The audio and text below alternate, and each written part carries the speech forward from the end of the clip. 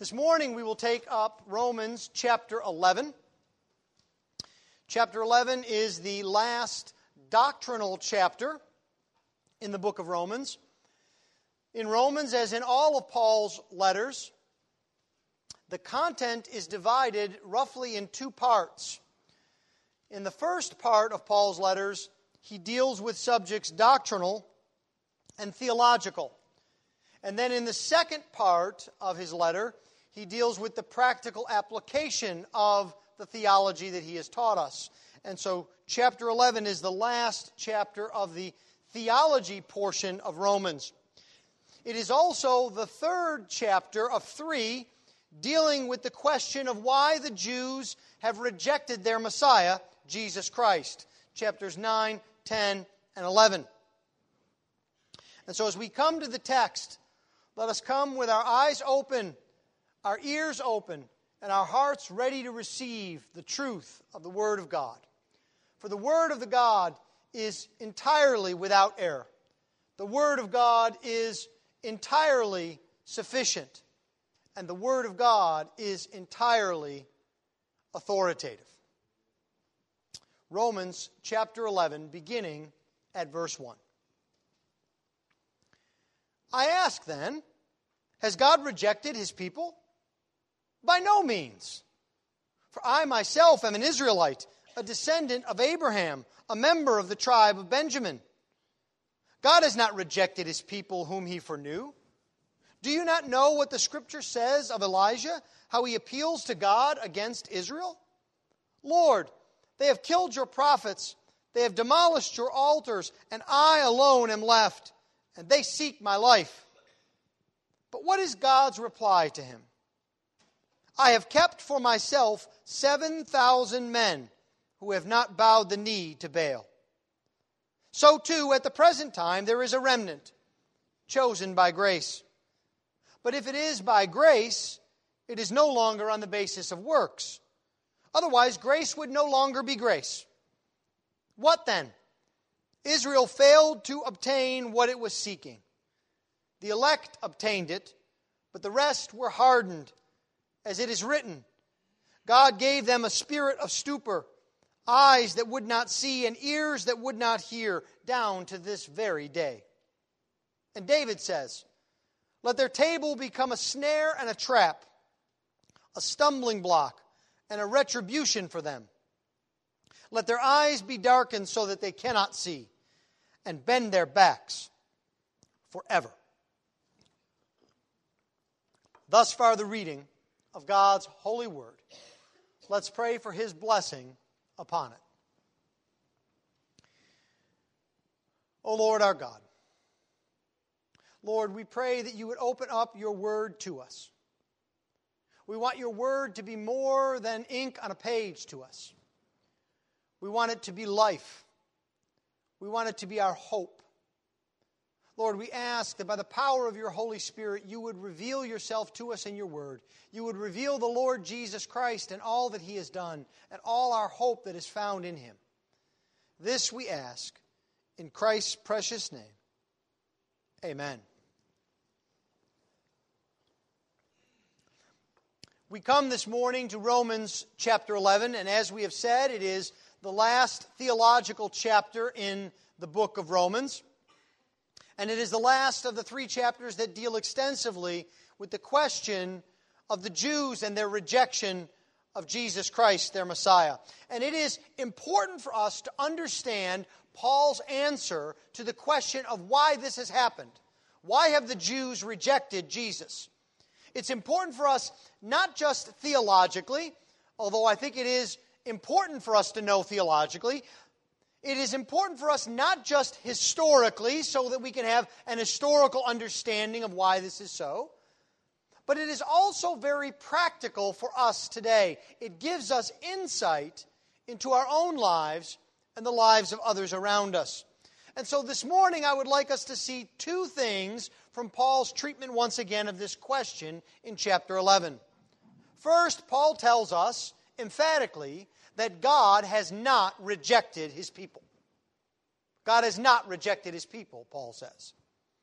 Secondly, Paul tells us that God alone is the source of salvation. The reason that Paul can say that God has not rejected his people is because God alone is the source of salvation. So let us begin then now by looking at this question of the Jews and the Lord. Paul has been dealing with this question for some time now. It is an important question that is not easily ignored. After all, God is the God of Israel. God reveals himself in the Scriptures as the God of Abraham and of Isaac and of Jacob. And the promises of God came to Israel. That's the story of the Old Testament. God's promises coming to Israel. After all, Jesus was the Messiah promised to Israel. Jesus himself was a descendant of Abraham and a descendant of David. But at the same time, there has always been a global aspect to the promises of God. Abraham, after all, was called to be a blessing to all the nations. And Isaiah wrote that the nations would be brought to the Lord by the Messiah. And so the problem is, if the promises to Israel are not found to be true, how then can we trust any of God's promises? And so Paul has been giving us answers to this question. In chapter 9, he talked about the sovereignty of God. He said that God's word had not failed to Israel because it is not a result of physical descent that makes the difference between people, but it is rather the purpose and the election of God that differentiates between people. God has chosen to place his love on some and to pass others by. In chapter 10, Paul reminded us about man's responsibility. He told us that people must have faith. They must believe the gospel, and they must embrace it by faith, giving up all attempts to save themselves and earn salvation. Those who are disobedient to the word of God and refuse to believe will not receive God's promises, Paul told us. Now, these two answers might seem to be contradictory, but really they are just different emphases of the same point of salvation that Paul is trying to make. And that is that no one is condemned by God's bare choice alone. Someone is condemned because of his sin and because of his rejection of the gospel. At the same time, however, the only way of salvation is through the sovereign mercy and grace of God. We cannot save ourselves. We do not seek after God. We do not love God in ourselves. And so God must make the first move of mercy. He must come to us in his sovereign mercy and grace in the gospel. Now Paul is going to begin to move beyond these arguments to something more. He doesn't forget these arguments he's laid down. After all, chapter 11 is based on chapter 9 and chapter 10. But he is going to go further at this point. He is now going to take up the matter of the future of Israel. He is taking up the relationship between Jews and Gentiles with respect to the gospel and salvation. Now, in order to do that, he must move us past our disappointment. He has to assure us that God has not totally and finally rejected Israel. That is what some in Paul's day thought. They thought that God had completely left Israel behind. Now, you can see why this would be the case. All you need to do is study the book of Acts. In the book of Acts, as the gospel goes forward, who are the ones who are responding? Well, in the main, it is the Gentiles. Every place that Paul goes, there may be a few Jews that respond, but inevitably the pattern is Paul goes to the synagogue, gets kicked out or threatened out of the synagogue, goes into the rest of the cities, and then many Gentiles believe. And so we might think, for example, of Jesus' statement in the Gospels that the church should shake the dust off from its feet with the Jews and move on to the Gentiles. That God has moved past the Jews. But Paul says no, that's not the case.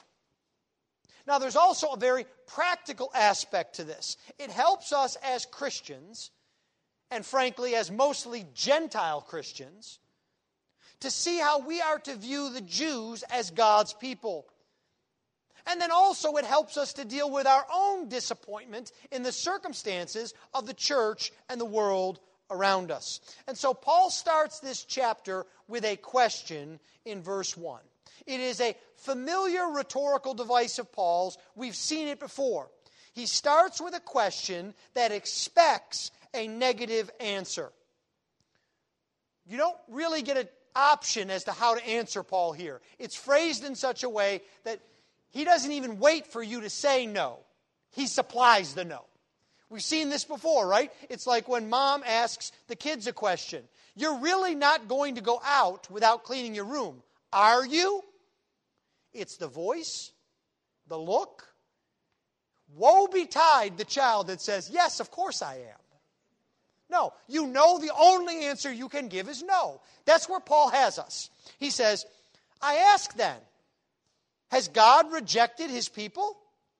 Now, he wants to get our attention with this question. That's why he asks it that way. And the question is a stark one. He says, has God rejected his people? Now, this flows from the end of chapter 10. You may remember in verse 21, Paul has described the persistent, consistent rejection of God and his gospel by Israel. Verse 21 says, but of Israel, he says, all day long I have held out my hands to a disobedient and contrary people. And so the question that comes to our mind is, has their rejection of God caused God to reject them? To finally cast them off? To push them aside? Now that's what we might expect God to do. If they don't want me, well then I don't want them. I'll push them aside.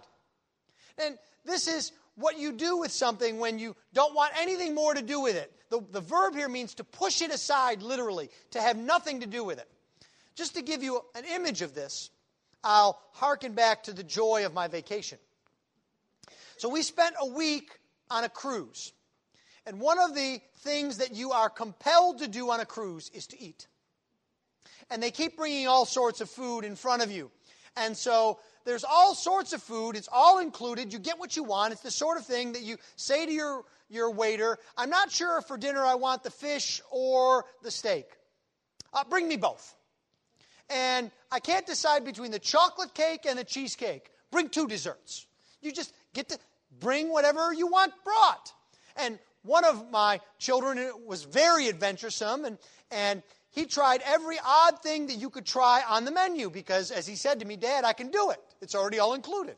It doesn't matter if I don't like it, right? Because if you go out to an expensive meal, if you're like me and you pay $30 or $40 for a meal, and you get your meal and you start to eat it and you don't like it, you eat it anyway. Because one of my sayings is we don't waste food. We certainly don't waste $40 food. So even if we don't like it, we eat it. But on a cruise, if you take a bite of something and you don't like it, you push it to the middle of the table, you reject it, and you say, bring me something else. That's the visual image that I want you to get here. Paul is saying, has God pushed Israel to the side? He prefers the Gentiles to the Jews now. He wants nothing more to do with them. They're out of sight, out of mind. God doesn't care anymore. When you put a question like that, you know what Paul's going to say. Certainly not. By no means. Or with the King James, God forbid. We've seen this before. 8 times before, exactly. What Paul is saying here is, I don't even want to entertain the possibility. Don't even talk to me about this. There is no chance that this is what is going on here. And so we have to start there. Paul is not giving an inch. He flatly rejects the possibility that God has rejected his people. And now, he's going to tell us why. And so in an unusual manner, Paul starts with himself. He says, for I myself am an Israelite, a descendant of Abraham, a member of the tribe of Benjamin. Now, you should be used to by now seeing the word for in the book of Romans. Paul has used it over and over again in laying out his logically consistent argument. And he uses the word "for" to let you know the next link in the chain of his argument is coming. This is the reason. So we know that what Paul is saying here about himself has to do with answering the question, has God rejected Israel? Now, why is it that God hasn't rejected Israel? He says, well, look at me. I myself am a Jew. How could God have totally and finally rejected his people? You're looking at one of his people. I'm not a Gentile. I'm not even a convert to Judaism. I am the real deal, Paul says. And so he describes himself in a triple manner in order to make sure that we understand. He says that he is a descendant of Abraham. Now, that is the very definition of a Jew. You can't be a true Jew unless you are descended from Abraham. That's what the Pharisees thought, and that's what they were counting on. They came from Abraham. But Paul goes further. He says, I am an Israelite. Now, why does Paul say that? If he already says he's descended from Abraham, why does he then also call himself an Israelite? Well, he does this, you may recall, in chapter 9, that Abraham had two sons. And one of Abraham's sons, Isaac, also had two sons. One of the sons received the promise, one did not. And in that line, it was Jacob who received the promise. And the evidence that we have that Jacob received the promise given to Abraham was that God came to him and changed his name. Do you remember what God changed his name to? It was Israel. And so what Paul is telling us is, not only am I descended from Abraham, not only do I have those promises, they were made sure in my forefather Israel, Jacob. I come from not only Abraham, but the proper line from Abraham. Then he completes his triple designation. He says he is of the tribe of Benjamin. Again, why does he use this terminology? He does it because the tribe of Benjamin was especially noteworthy. He's telling you about all of his entire Jewish lineage. It's as if someone came up to you and said, well, tell me, who are your people? Who's your dad? Who's your granddad? Tell me really where you come from. And Paul is distilling it down. Benjamin was the only son of Jacob who was born in the Promised Land. He had that distinction. And it was actually within the territory of Benjamin that the city of Jerusalem lay.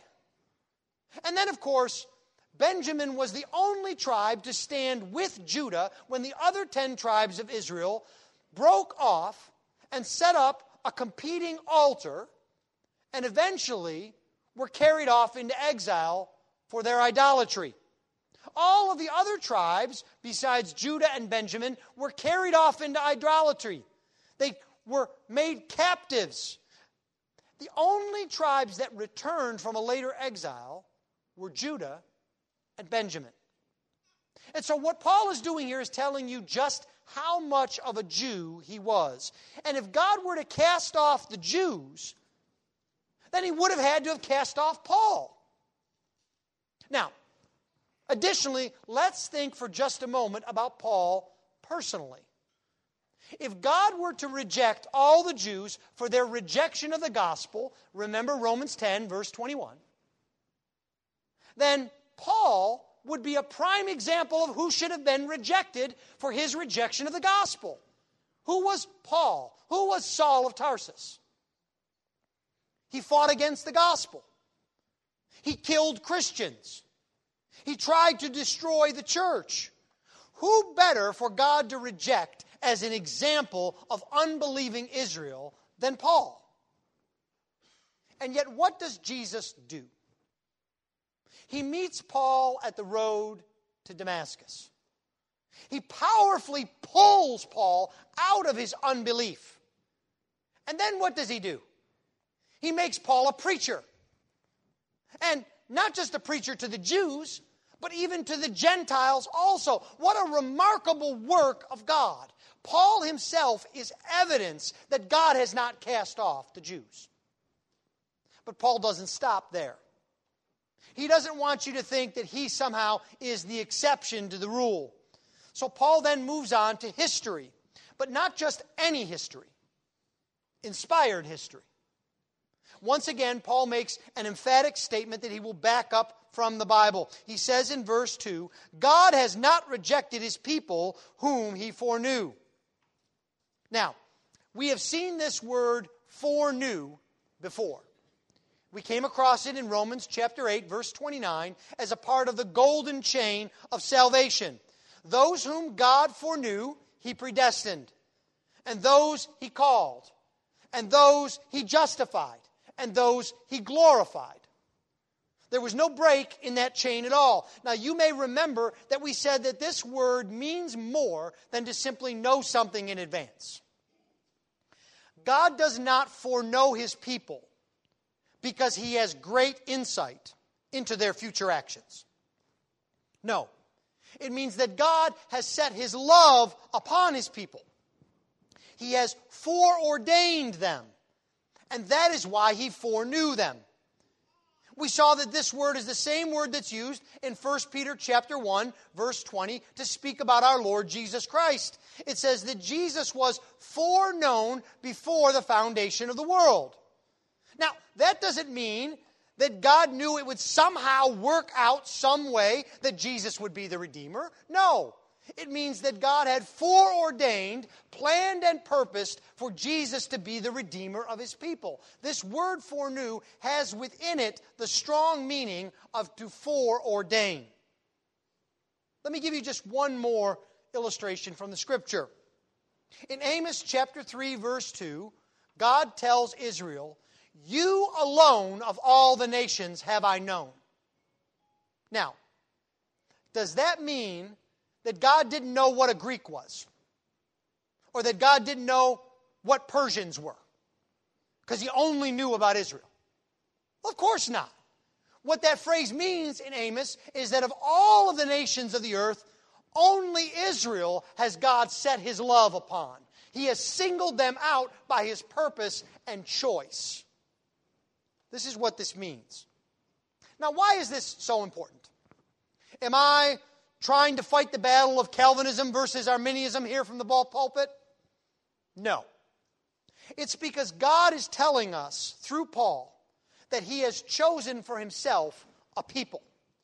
He has a purpose for that people. And his purpose will not be defeated. He will not set it aside. That's why God has not rejected his people Israel, because he has chosen them. Now, there is a little bit of a debate here, because what Paul does is he takes this quotation in verse 2. It's a quotation from Psalm 94, verse 14, that God has not rejected his people. And Paul adds the phrase, whom he foreknew. Now, some people get concerned about that. They say, what's Paul doing? If you're going to quote the Bible, you have to quote the Bible. You don't add words to the Bible, do you? No, you and I don't add words to the Bible. But you know, if you're Paul and you're writing the Bible, you can add words to the Bible because you're writing the Bible under inspiration of the Holy Spirit. And so the Holy Spirit uses Paul to add clarity to this verse from Psalm 94. It's not just that God doesn't reject his people. He doesn't reject them because he has foreknown them. And what Paul means here is with reference to all of the nation of Israel.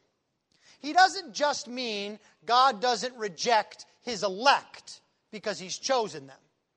There's almost no reason to even say that. If I've chosen you, I haven't rejected you, so how can I reject you if I've chosen you? No, what Paul means is, out of the nation of Israel, he has not set the nation aside completely, but he still has a purpose for Israel. We're going to look at that more in the next few weeks.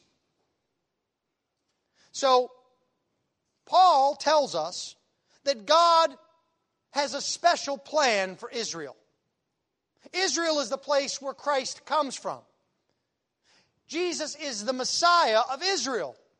God is not done with Israel. Now, Paul is not saying that all Jews are elect and that all will be saved.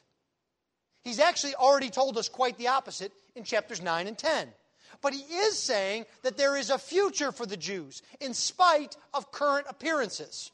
And he then backs this up with the story of Elijah. You may remember the story. Elijah goes on to Mount Carmel and he battles all of the prophets and priests of Baal. You remember that the contest is one of fire. And the prophets of Baal cut themselves and they yell and they scream. And the text tells us that they become faint. They can't go on anymore. And then Elijah says, okay, it's my turn. Bring out the wood. Pour water on the wood. Pour water again on the wood. Pour water again on the wood. And I don't even need any fire. God's going to send fire from heaven. And it says that the Lord sends fire from heaven such that it not only consumes the wood, it consumes the altar. It is obvious who is victorious. But then you may recall that Elijah is not treated to a hero's welcome. The wicked queen Jezebel seeks his life, and Elijah has to flee his victory. And he flees to the mountainside. And he comes and he pleads against Israel, Paul tells us. He says to God, in effect, God, what are you doing here? Your people should know that you're God. Look at what just happened, and they still won't follow you. They've torn down your altars. They've killed your prophets. Why don't you do something about it, God? And the underlying statement here is, God, you need to punish them now. They're all bad. The only one who's following you is me. I'm all by myself. Elijah has a great combination of anger and a pity party going on. And do you remember how God responds? Paul tells us right here.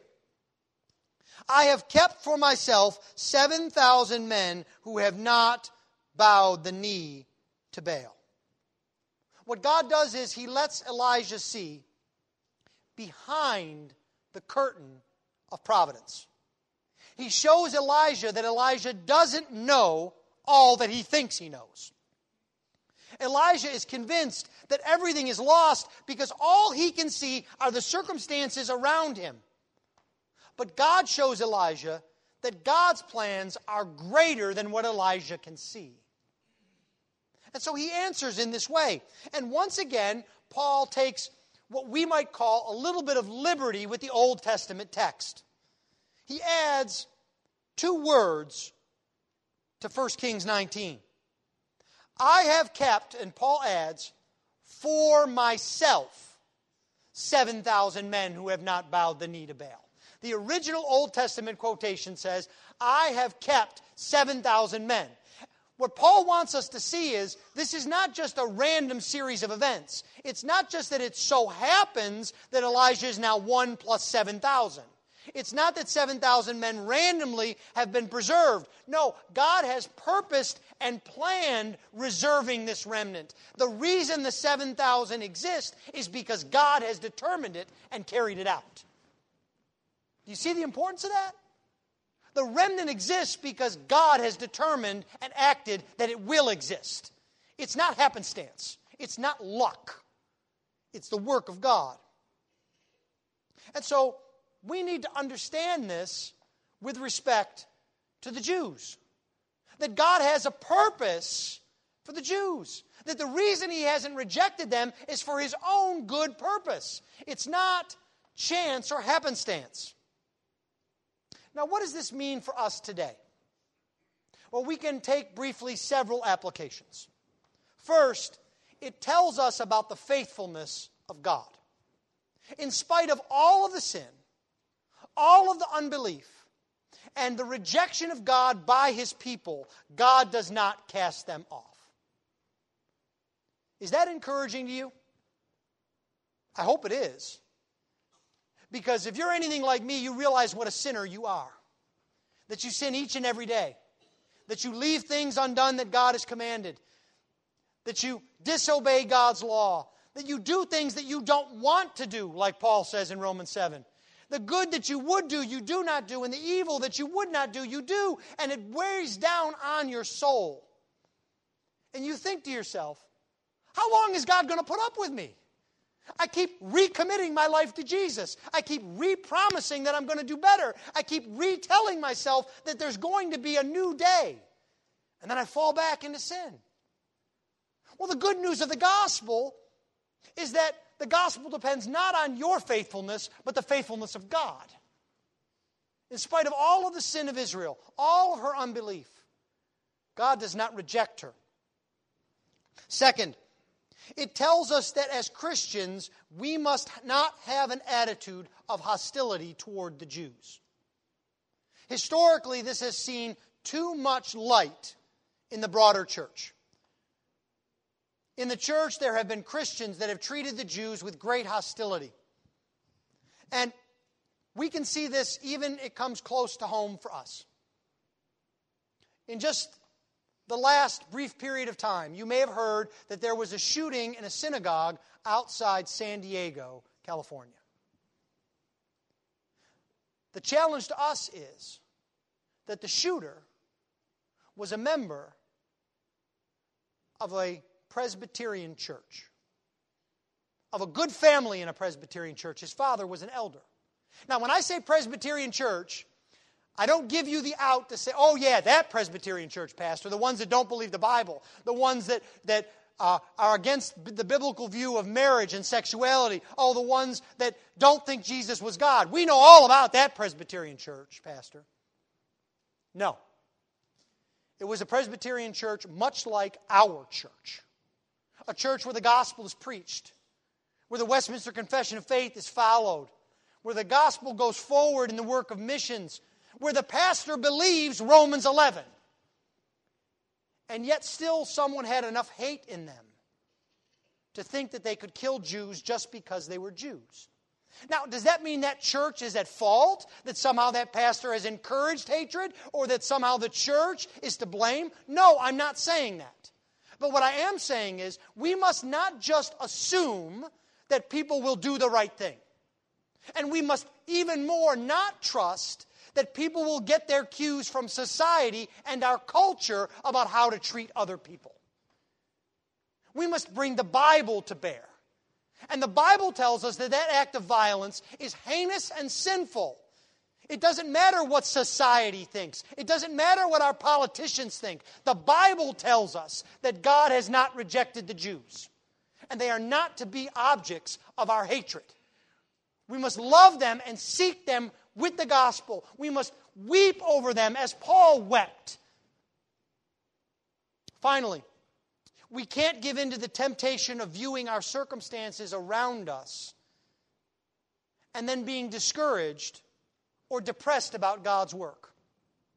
So a piece of practical advice. If you are discouraged by the world around you and think the church is failing and we are bound to lose, get off social media. Elijah thought no one was left but him, right? You know, when you're on Twitter, you may think there's nobody but you and your buddy. I saw a very interesting stat this week. Do you know that 10% of users on Twitter produce 80% of its content? It is the loudest, most obnoxious, most hostile, squeakiest voices that are heard over and over and over again. And if you're not careful, you will look up with Elijah and say, Lord, no one's left but me. Look at my feed. Everybody hates Jesus. Everybody hates God. There's no hope for America. There's no hope for the church. Pull back the curtain of providence. See that God is in control. God has not rejected His people. Paul is clear about that. But there's more. He shows that the reason God has not rejected His people is because God alone is the source of salvation. It doesn't depend on them at all, but only on the Lord. Now, Paul illustrated that God had a remnant even in the dark days of Elijah, when Elijah thought that all was lost. And so Paul reminds us that this same principle, that is the principle of the remnant, was also true in his day. This is what he says in verse 5. So too at the present time there is a remnant, chosen by grace. Paul is speaking specifically here about a remnant of Israel, that God has not rejected Israel, that God still has a purpose for them. We'll see more about that in the next few weeks. But the principle is broader than that. There is always a remnant. No matter how bad things appear, God always has His people. Now think about all of the difficulties that the church has gone through in history. When the ancient areas of the church were overrun with heresy and Islam, God kept a remnant in Ireland, keeping God's word pure and secure, and in Europe. And then when the church in Europe had become corrupt and had closed its Bible in favor of its own way, God kept a remnant through Tyndale, Luther, and the Reformers. And now, when the church is under attack from heresy in the West, those who deny that Jesus is God, those who deny that the Bible is true, those who deny justification by faith, God still has a remnant today. And when the church is under attack from the forces of culture and government in China, in India, in Pakistan, God still has a remnant. How can we be so sure that this is the case? Or perhaps better yet, how can we be so sure this will always be the case? There will always be a remnant because it doesn't depend on having good circumstances. It doesn't depend on the faithfulness of God's people. It depends on God. The text is actually stronger than our translation makes it. Look at the end of verse 5. There is a remnant chosen by grace. Our translation leaves untranslated a preposition. Other translations supply it. We might perhaps more fully say this: there is a remnant because of God's election by grace, or according to God's choice by grace. You see, it is God's choice of grace that makes sure that there will be a remnant. In fact, Paul puts it so simply and matter-of-factly in verse 6. But if it is by grace, it is no longer on the basis of works. Otherwise, grace would no longer be grace. That's pretty simple, right? We can understand that, I think. If you change grace, it's no longer grace. That's how it works. And so what Paul is telling us here is the difference between the unbelieving mass of people and the believing remnant of God is not the goodness of the remnant. Now, we're sorely tempted in church to view it that way, right? Because, let's be honest, we're here in church this morning. We're here even in church this morning on a holiday weekend. If anybody's the remnant, it's us. Right? And so, what we think is, if somehow the unbelieving people out there just got their acts together and were a little bit better, they could be right alongside us, they could join us, they could be like us. And then maybe things would really start to happen. And what sneaks in there is the tendency of us to think that we are differentiated by who we are rather than what Jesus has done. You see, this way of thinking fundamentally misunderstands grace. Because if you understand grace this way, it isn't grace anymore. It's works. It's wages. If we suggest that God loves us because we loved Him first, we don't understand grace. If we think that Jesus' work needs something from us to finish it off, we don't understand grace. Jesus did not die to make it possible for people to save themselves. Jesus died to save sinners. He fulfills the promise of God. So what happens when people reject grace? What happens when they cannot resist bringing their own works and merits in before God? Paul tells us. He says a rejection of grace leads to hardening. Look at verse 7. What then? Israel failed to obtain what it was seeking. The elect obtained it, but the rest were hardened. You see, that is the source of the failure of the bulk of Israel. Most of Israel, including those who thought themselves closest to God, for example, the Pharisees, sought their own righteousness. Paul just told us this in chapter 10, you remember? In chapter 10, verse 3, it says that Israel sought to obtain its own righteousness, not a righteousness which is by faith, but its own righteousness. And so what Paul is now telling us is what Israel sought, their own righteousness, they did not obtain. Now, that doesn't surprise us because it's impossible for them to obtain that. It's futile to even try to obtain that kind of righteousness. And so by seeking their own righteousness, they became hardened. They became hardened in their sin and their rebellion, hardened in their rejection of God. The Lord prophesied that this would come about. He hasn't hidden it from us. Paul quotes several passages for us here from the Old Testament. Isaiah chapter 29, Deuteronomy chapter 29. We see it also in Isaiah chapter 6, in Ezekiel chapter 12, in Jeremiah 5. Over and over again the prophets say that if you harden yourselves, you will be blind, you will be deaf. God will send a spirit of slumber, of stupor, of blindness and deafness upon you. Over and over again God says the same thing. If you reject my grace, if you seek your own righteousness, you will not see the foolishness of doing that. You will think you are fine when you are not. And so Paul quotes Psalm 69 in verse 9 to show this. And David says, let their table become a snare and a trap, a stumbling block and a retribution for them. And what he is saying here is the images of a person sitting down at a wonderful meal, and they think everything is fine and all is good. But what they don't realize is they've set a trap for themselves. They've set a snare of destruction because they think they are right with God when they are not. And so they think grace is foolishness. Of course, the great illustration of this in the Bible are the Pharisees. They thought they were right with God. They thought that God owed them because of their obedience.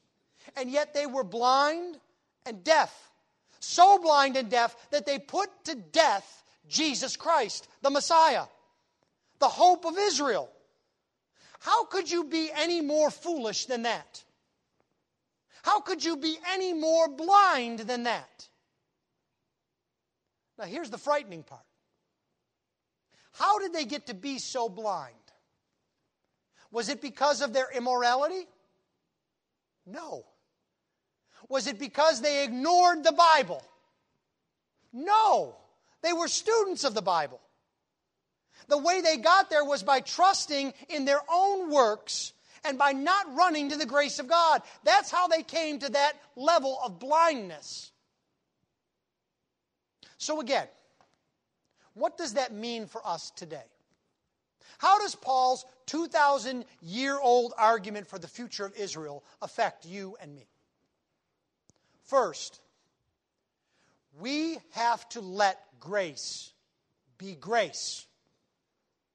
We have to constantly resist all temptation to add to the finished work of Christ. Second, you need to be careful that you do not reject the Word of God. You never know where the end of that will lead to. Be very careful not to say to yourself, well, I'm a Christian, but I could never believe in a God that supposedly created the world in 6 days. I could never believe in a God who would work some sort of miracle mumbo-jumbo. I could never believe in a God who says that Jesus is the only way someone can be saved. The minute you start down that road, you don't know where the path will take you. It leads to destruction and eventually a complete rejection of the grace of God. Finally, you can receive assurance, an assurance that comes from knowing that your salvation does not depend on you. Let me put it very plainly and frankly. You cannot screw up your salvation. It doesn't depend on you. Who does it depend on? On God. On Jesus Christ. It's His work that saves, not yours. It's He who matters, not you. It's He whom God has blessed. And that blessing comes to you through Jesus.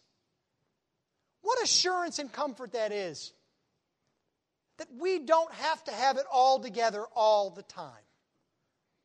That Jesus covers our multitude of sins. In conclusion, God is teaching us about His plan for the people of Israel in history. That is important, and it will affect the way that we view people who are Jews. But God is also teaching us about ourselves and the hope that we have in Jesus.